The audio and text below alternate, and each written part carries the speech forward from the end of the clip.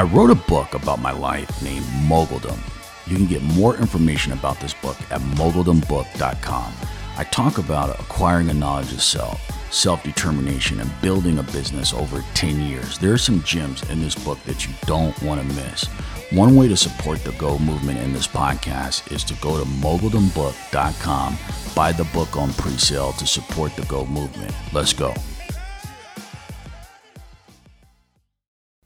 You're listening to Go with Jamarlin Martin.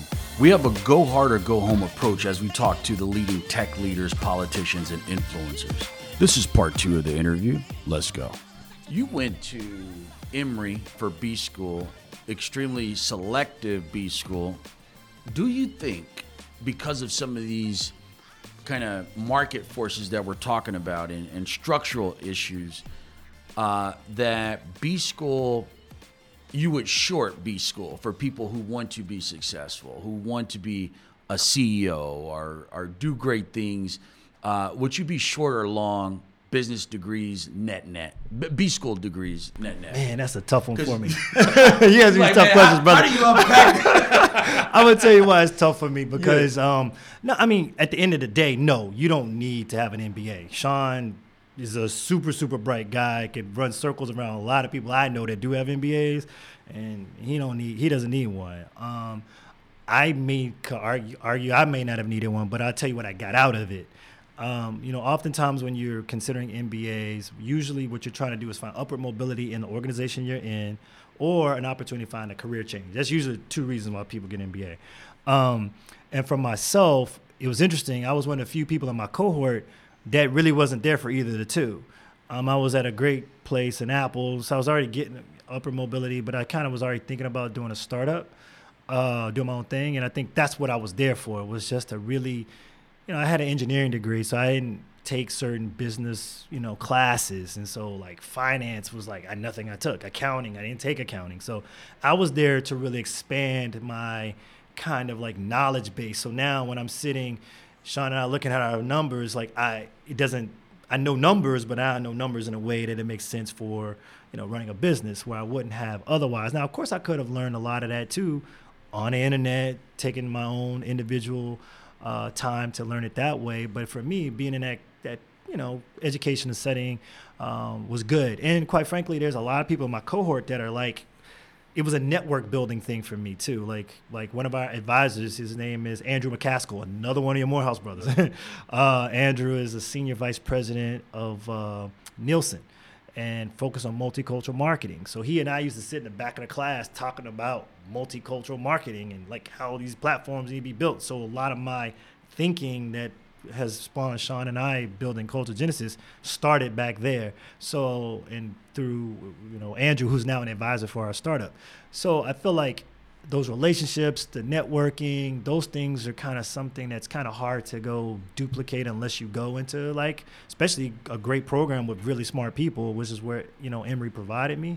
So I would say just, once again, education, I think it's an intimate thing. It depends on what you personally need. But I would tell anyone that said to me, like, do I have to have one? The answer is an emphatic no. But depending on who you are as a person, it may be a great experience for you. But it's expensive, right? So like I said, I got mine paid for, right? So if you can find a way to get it paid for, the Black Consortium is a great opportunity to go through some of these great programs and get it paid for. I'm all for it. But if you have to spend out a lot of money, and it may not be worth the investment. As a founder, for the audience, what mistake have you made that could be helpful with the audience in terms of, hey, I have this business idea. I want to, put together a team, possibly raise money, develop the product. What's the biggest mistake you could share with the audience that you kind of learn from? I started laughing at you this question because I probably got I got like 50 million mistakes I've made.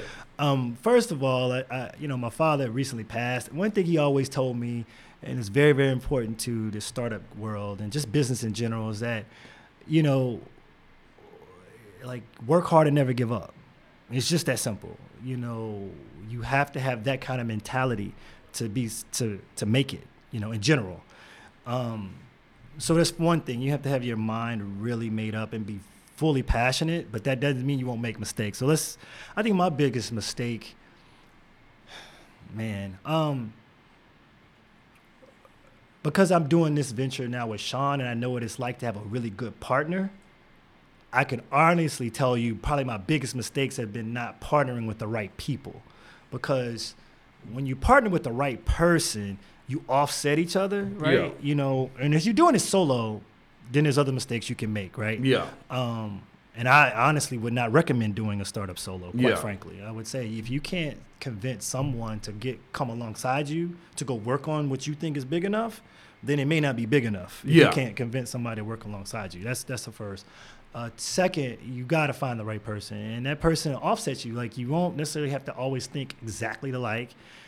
You want someone who compliments you versus thinking, the same thing. Yeah. Where you might be anxious in this way, that person's calm in that way, or vice versa. You know, there's just little things that it takes to find success that I think a very good business partner is kind of a good solve for.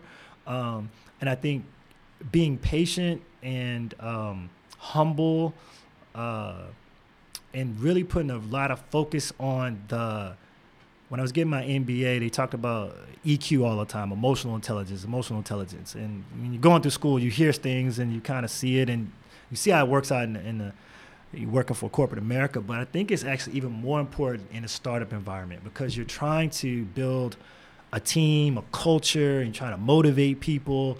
And I think it was just recently I read this wonderful article. They said the best founders are all the biggest cheerleaders to their team. They're always cheering them on. They're always bringing that positive energy to the coach. team. To a coach. Some of their best coaches, you know, always speaking life into you, right? Just saying, yeah, you can do this. You know, they push you, but they also speak life into you. And the reverse of that is your coaches giving you're talking about speaking life. A bad entrepreneur or CEO is speaking death into the organization. Yes. Yeah. And getting in the way of themselves and the organization. Sometimes I think people, when I say humble, I think sometimes people get into the startup game, especially now. Like you're a part of a great thing, and also could be a problem sometimes. Why?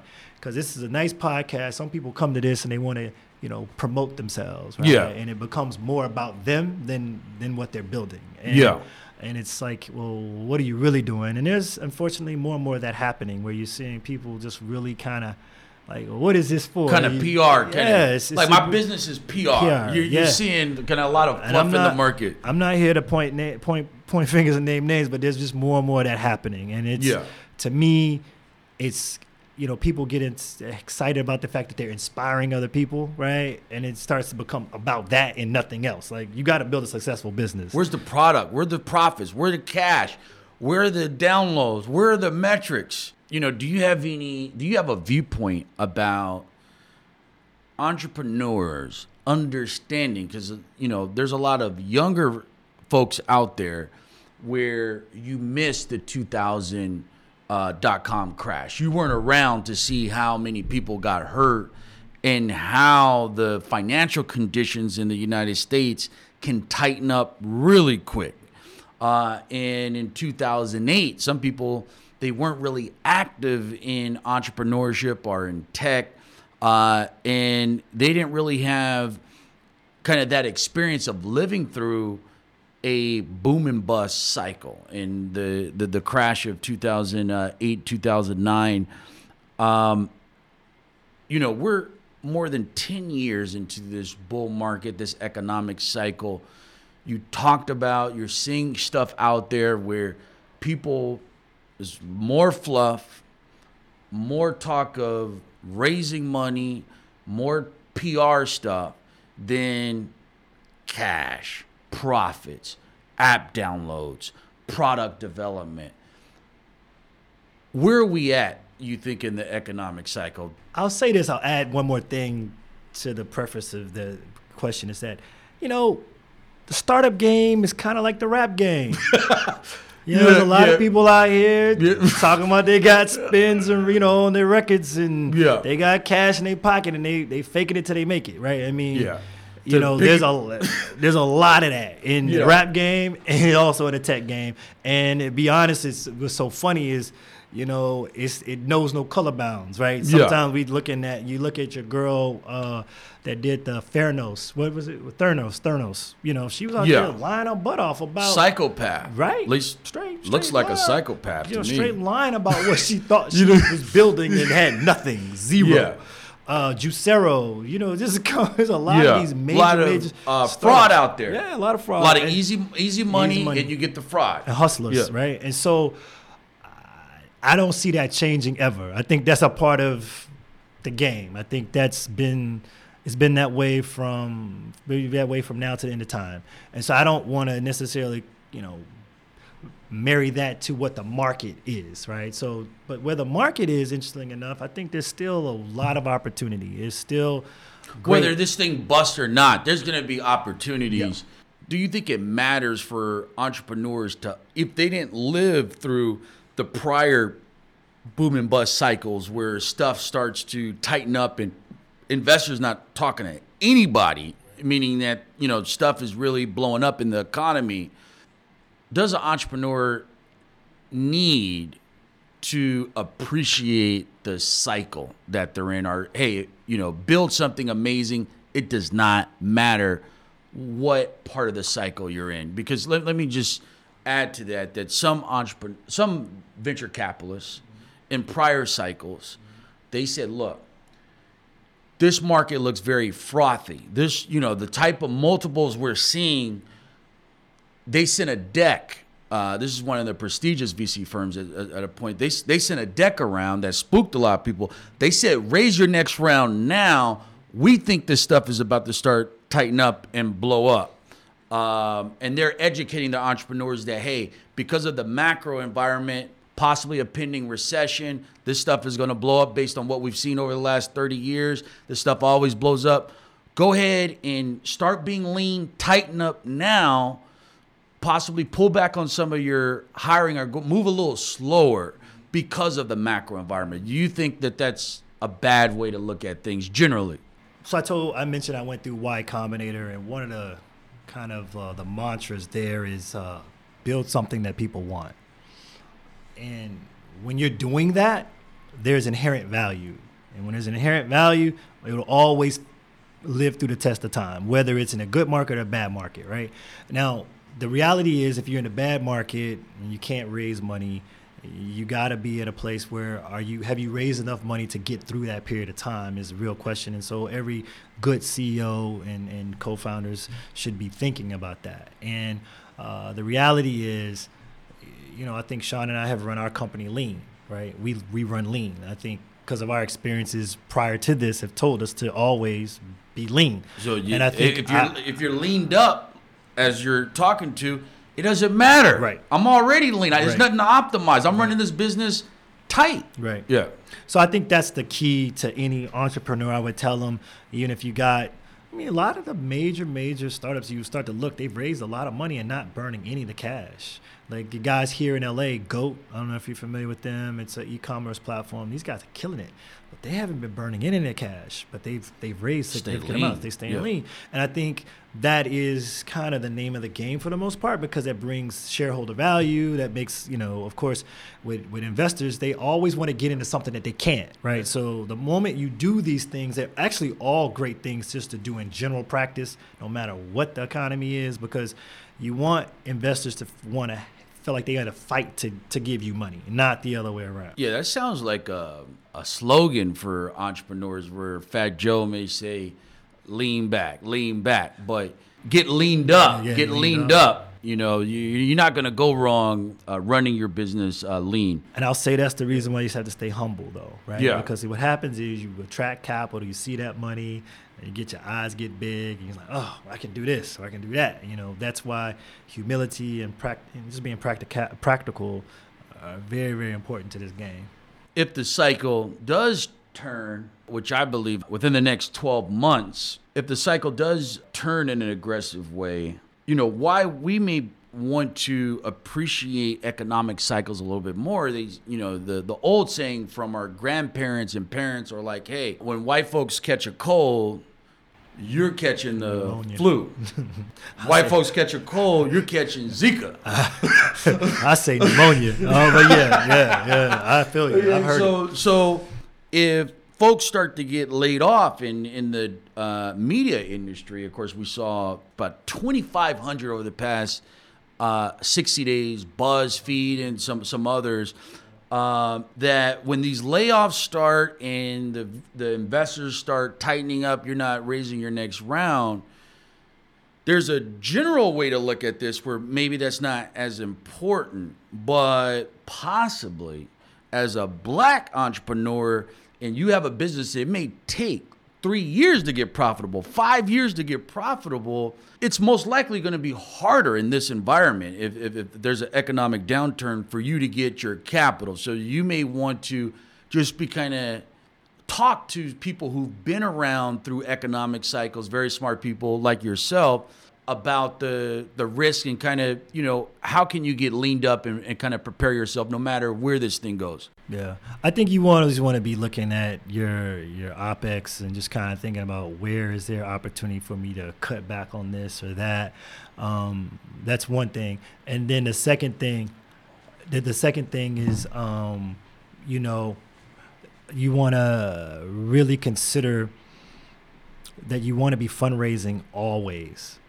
That's another secret that a lot of people don't talk about, which means, just because you raised a round, closed a round, doesn't mean that you're not staying in contact with investors. They should always know where you are, what you're doing, because that keeps you well suited for additional capital if needed, right? And I think that's one of the ways that I didn't realize that until I got into YC and started talking to these big time. One of the best things about like a YC is that they put you in a room and you start to get other CEOs, the other startups who actually have made it, right? The Instacarts, the Airbnbs, and all these guys are coming through, and they start sharing what they've done, and you start to realize, like, wow, okay, there's a lot more to this than I know. And I think that's the biggest part that keeps us out of the game sometimes, is who's coaching us, who's telling us these little secrets that we otherwise wouldn't know, right? Yeah. And that is the biggest challenge, really, that and the capital, or I think the two things that are hardest for black entrepreneurs, to get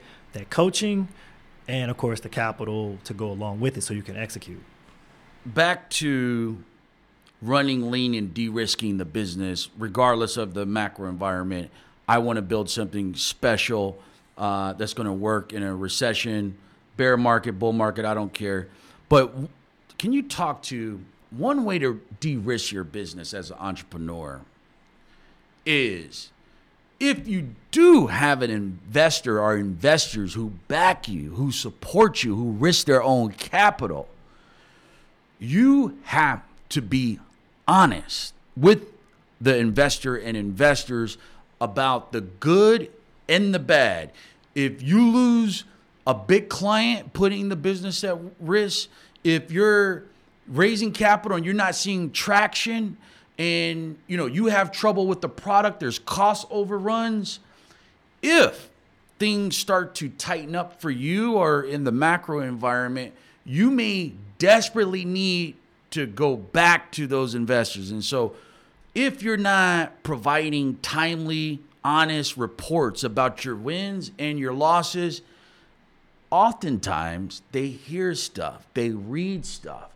And so you're going to blow up future support you may need. You may be desperate for that capital, and it's going to be easier for you to get capital from people you're already linked to, people who've already supported you, obviously. But what I see with some entrepreneurs is that they're not honest with the investors. They don't give the investor the good and the bad. But the thing is, good investors, if they are in your cap table, they know bad stuff is going wrong. You're not fooling them. Can you talk about that? Wow, there's a lot to say right there. So I think there's a couple things. So if we're talking right now to other entrepreneurs who are going through this, I would say, as you hear my voice, to tell you that, listen, you're going to go through hard times. You're going to go through good times.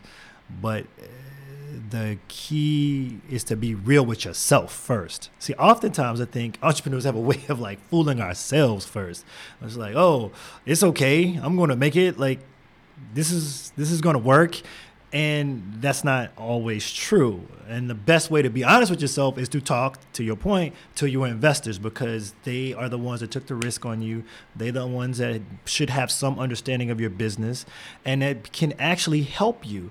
You know, one thing, once again, I hate to keep going back to YC, but one thing they always tell us is that the moment they stop hearing from a portfolio company, that means they're failing and they don't want to talk. And that means they're just waiting to hear them die.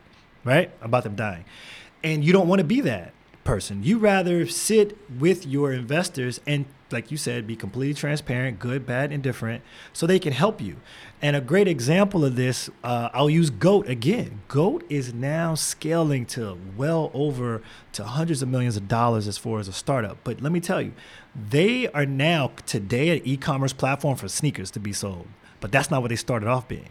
They were trying to do food delivery. Now, they got money from here out of LA through Upfront Venture, here in LA. And their partner who had made the initial investment in them was looking at them floundering. It's like, this is not going to work. But he had another idea, wanted to take their expertise and say, hey, you guys could go focus on this market of what's happening in sneakers. He was able to help them pivot into the right thing. And look at them today. But if you're not talking and like working with your investors, they can't help you, you know? And I think that's always the challenge of why I keep saying you have to be humble, because you can't get prideful and think you're going to be able to figure it out on your own. You can't, you know, you got to be honest with yourself about what the situation really is that you're dealing with. And when you do that, you're able to really find your way out. Because like I said, a lot of startups, they don't die to competition. They usually die to their own self-inflicted wounds. And the only way to get out of that is to like literally have people who can help you, whether it's a leadership issue in the organization. You need new people maybe to execute. The idea isn't as good as you thought, or the market isn't as strong. Like, there are people who are investors that the wonderful thing about a good investor is that they should be seeing a lot of deal flow. They should be seeing everything that's going on around you. So they're the perfect person to talk to say, hey, you might want to think about doing this because this is what I'm seeing. So as an example, we talk to all of our investors literally here at Mucker Cat. We talk to them once a week. It's just, and I'm not, everyone says you should be sending out those emails, updating people. We do that, but I'm a little bit more than that. I rather more touch. Like I can send those update emails and say, hey, if you can help me with this, reply. Those are good. But for me, I rather sit down and like give them a 20-minute conversation, 15-minute conversation about what's going on, so they can give me real-time feedback. That's proven to do well for us. All right, let's go back to Theranos as we finish up. Elizabeth Holmes is a white woman who the Silicon Valley establishment crowned a genius. Mm-hmm. And she rolled out products related to blood tests. It was exposed as a fraud, including, I believe, the Department of Justice investigating Theranos for fraud, lying to investors.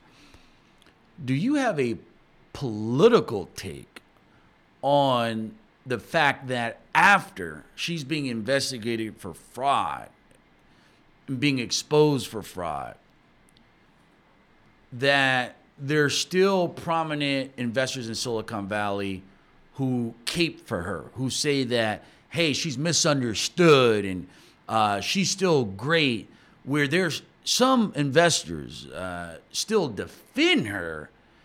And, you know, some people in our community, we may say, look, a black woman is never going to be able to get that far doing that much fraud, that much criminality. Talking about where, you know, you're getting more investors and more, just a Ponzi scheme on top of Ponzi scheme of fraud, and you're getting hundreds of millions of dollars from investors. Do you have a... I'll double down on that and just say that there's also, in the same right, that's a great example, but then there's other ones of where you see frat boy behavior, right, in some of these known entrepreneurs who may have had a certain type of behavior, but yet they still can go start another startup and still get capital, right?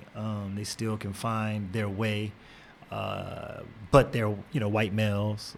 And you say, well, how come is they can go raise money and they've had even a bad track record, and yet I can give you entrepreneur of color who may not be able to raise, or to this you're mentioning Theranos and she's fraud and she can still get support.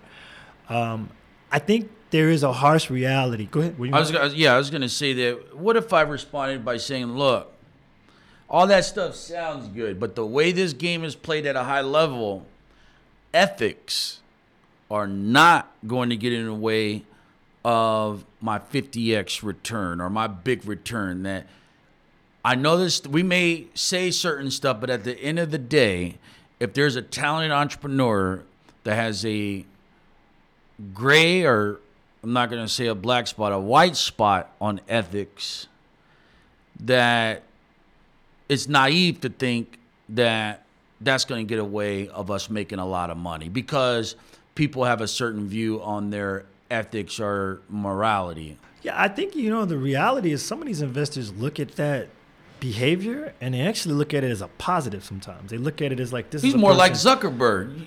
They look at it as they give him. He's a killer. They give it. He's aggressive. They say they're aggressive. They're innovative. They're not comfortable with the status quo. They come with these other code words to kind of like say that the behaviors may be okay, whatever it is, whether it's inappropriate behavior in the workplace with women or whatever it may be, that they give them a pass on these behaviors. And I think a lot of it stems from when we look at who's making the investments, right? Who they look at someone and they kind of can say, I see some of myself in that person is what they do, right? And they give them a pass. But they don't see some of themselves in me. I mean, very few will. But I will say that that is a harsh reality of what you're dealing with, because as much as we want to say investment should be very much about analyzing the numbers and looking at the 4 things that everyone says you should really be focused on, it's the marketplace, the product, does it have traction, and who's the team working on it. That's usually the 4 things they say you should be 100% making the investments based on. But the reality, that's not really true. A lot of the investments are made off of relationships. Do they trust that person? And all those things are very subjective. It's not based off of things that when you walk into a room and sit down with an investor, you can even just prove to them in a 30-minute conversation. No, they usually have to already have met you, heard about you, engaged with you. And so it tends to lend itself in a place where it's, people who are outside the circle at a disadvantage. Now, there are more and more investors emerging that are trying to be objective, with their investing, but it's very, very still very far and few between compared to the ones that are still very subjective. So I say all that to say that it's a harsh reality. I don't have an answer for it, because I think, to your point, you bring up Theranos and how some of those investors are still cutting their slack, and you can't stop them. Only people that can stop them are their LPs, right? They can say, why'd you make that investment? This is definitely a risk that you brought to me that I don't understand why you did it. But the LPs are not going to do that if they're still seeing a significant return overall from the fund. They're not looking at the individual investments that the fund is making. They're just looking at the overall return of the fund. So it could be 100 investments made. So the one in Theranos, that gets covered up, And so with all that being the case, I just say that the reality is raising capital is difficult, it's subjective, it's getting better. And the only answer I know to it is for more people of color to get into that side of the house and make investments in people of color, or more women getting into this place and making more investments in women. That is the long-term answer, but it's not a silver bullet. It's not going to solve it overnight. But I think that is truly the resolution that has to happen. Otherwise, we'll still be chasing our tail, you can't force anybody to give you money. We're going to finish talking about the number 1 college basketball in the nation, Zion for Duke. So he recently got hurt. Yep. And, some people are calling him the next LeBron or the next Kobe. That this guy's game is obviously on another level. And so the industrial college sports complex, of course, they profit massively, billions, off of our players and athletes, and they get an education, maybe a couple years. They risk getting hurt, without kind of a insurance hedge where this guy, if you were to value him, he could be worth $300 million. Yeah, easily. Right now. Yeah. In terms of future earnings, and that could be valued now. How does the college sports industrial kind of complex reinforce wealth inequality where you have so many kids and you got so much energy in the black community to get into the professional sports game, and hey, there's a lot of wealth that we're not getting on the college side that we should be getting, and that kind of reinforces the inequality. And then you look at two things I'll add to that is like look at the brands and how they're profiting from it, right? So of course Nike's taking a black eye now because his shoe exploded, but before that he was wearing all those Nike. He was wearing Nike brand, of course, which is one more free posterized, of course, person wearing their sneakers, right?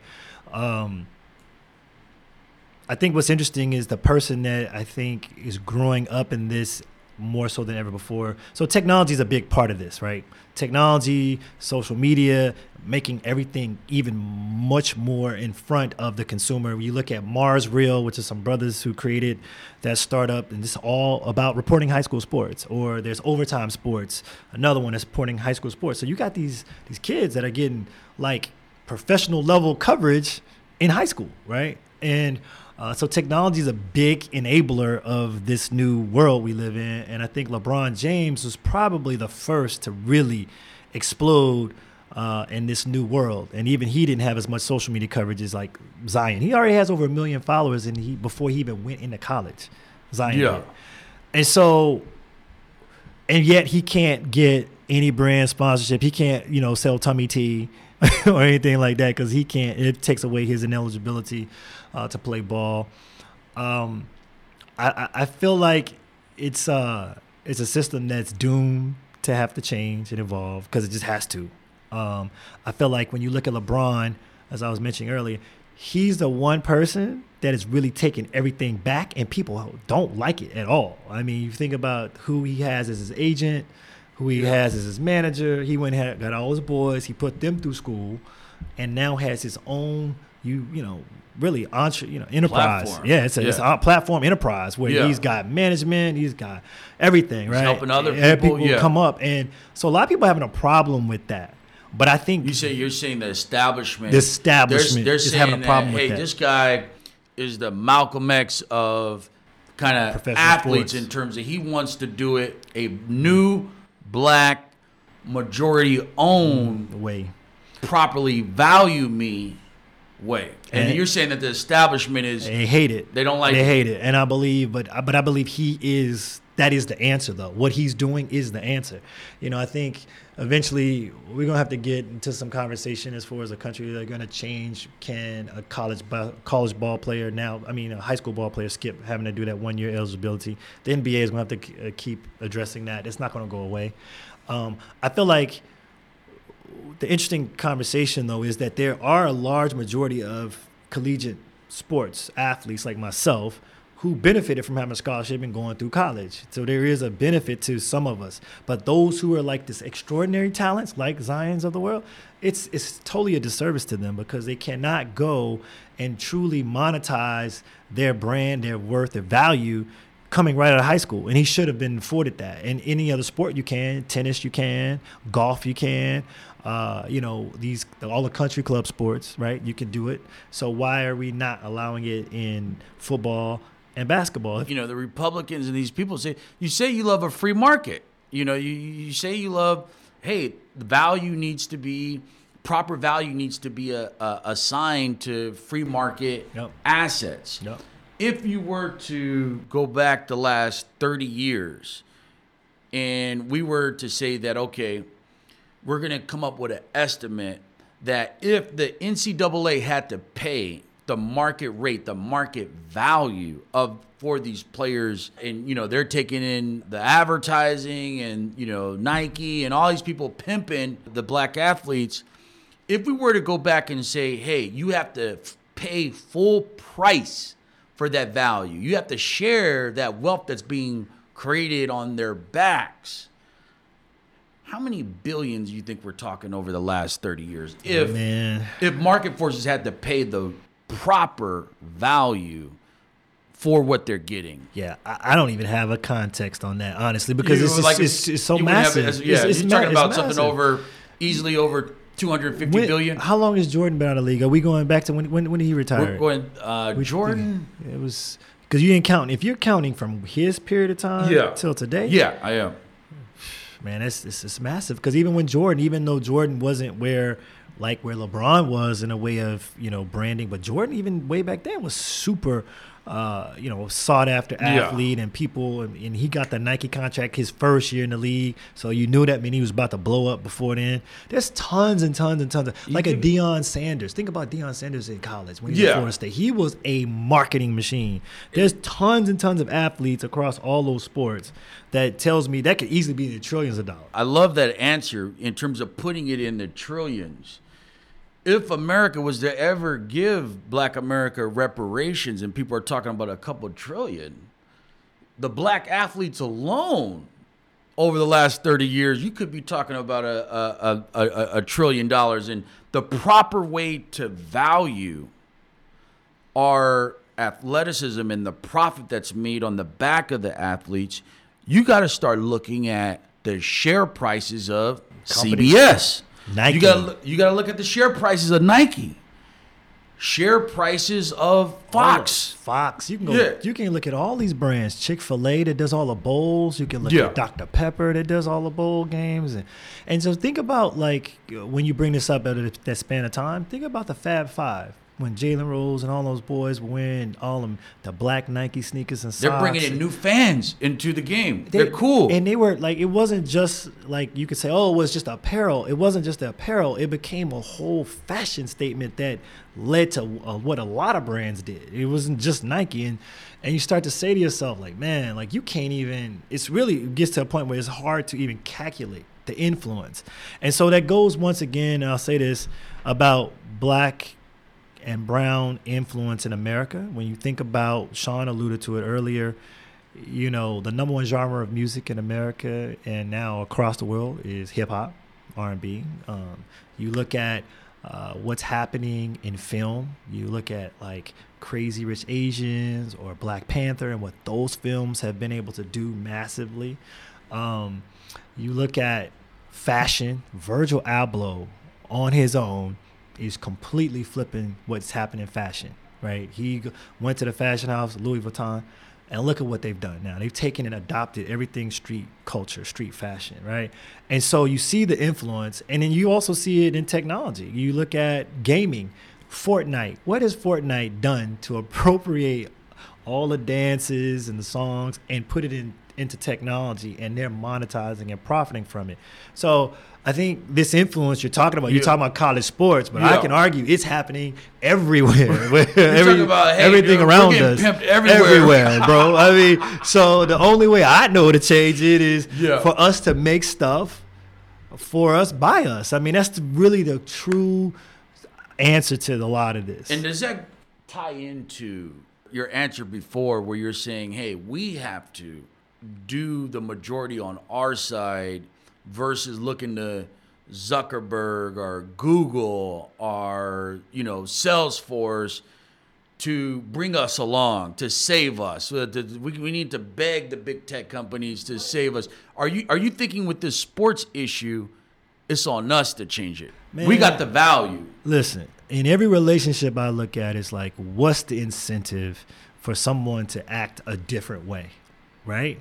You go into a relationship with anyone and you sit there and you're working together, they have to have an incentive to do things. So what is the incentive of, name whatever Fortune 500 company to change their behavior towards a group of people, unless that group of people changes what they will do from the other side of it? So this whole fashion, brouhaha that's going on, Prada and who else? Gucci, they did these blackface things. Unless we stop making it hot, they're not going to care. Yeah. Now, the moment we stop making it hot, now they're worried, right? They're like, no, we can't lose that influence and that consumer base because they're dictating hardline numbers and sales. I mean, this goes back to the civil rights movement. We had to do the sit-ins, the boycotting. This hasn't really changed, and it doesn't necessarily mean a boycott. That's the thing. I feel like sometimes people get so like all spun up on social media talking about boycotts. To me, it's not a boycott. It should be like anything else. Like when you want to be a healthy person, you're going to eat a certain way, not just one day, every day, right? If you want to have a healthy lifestyle.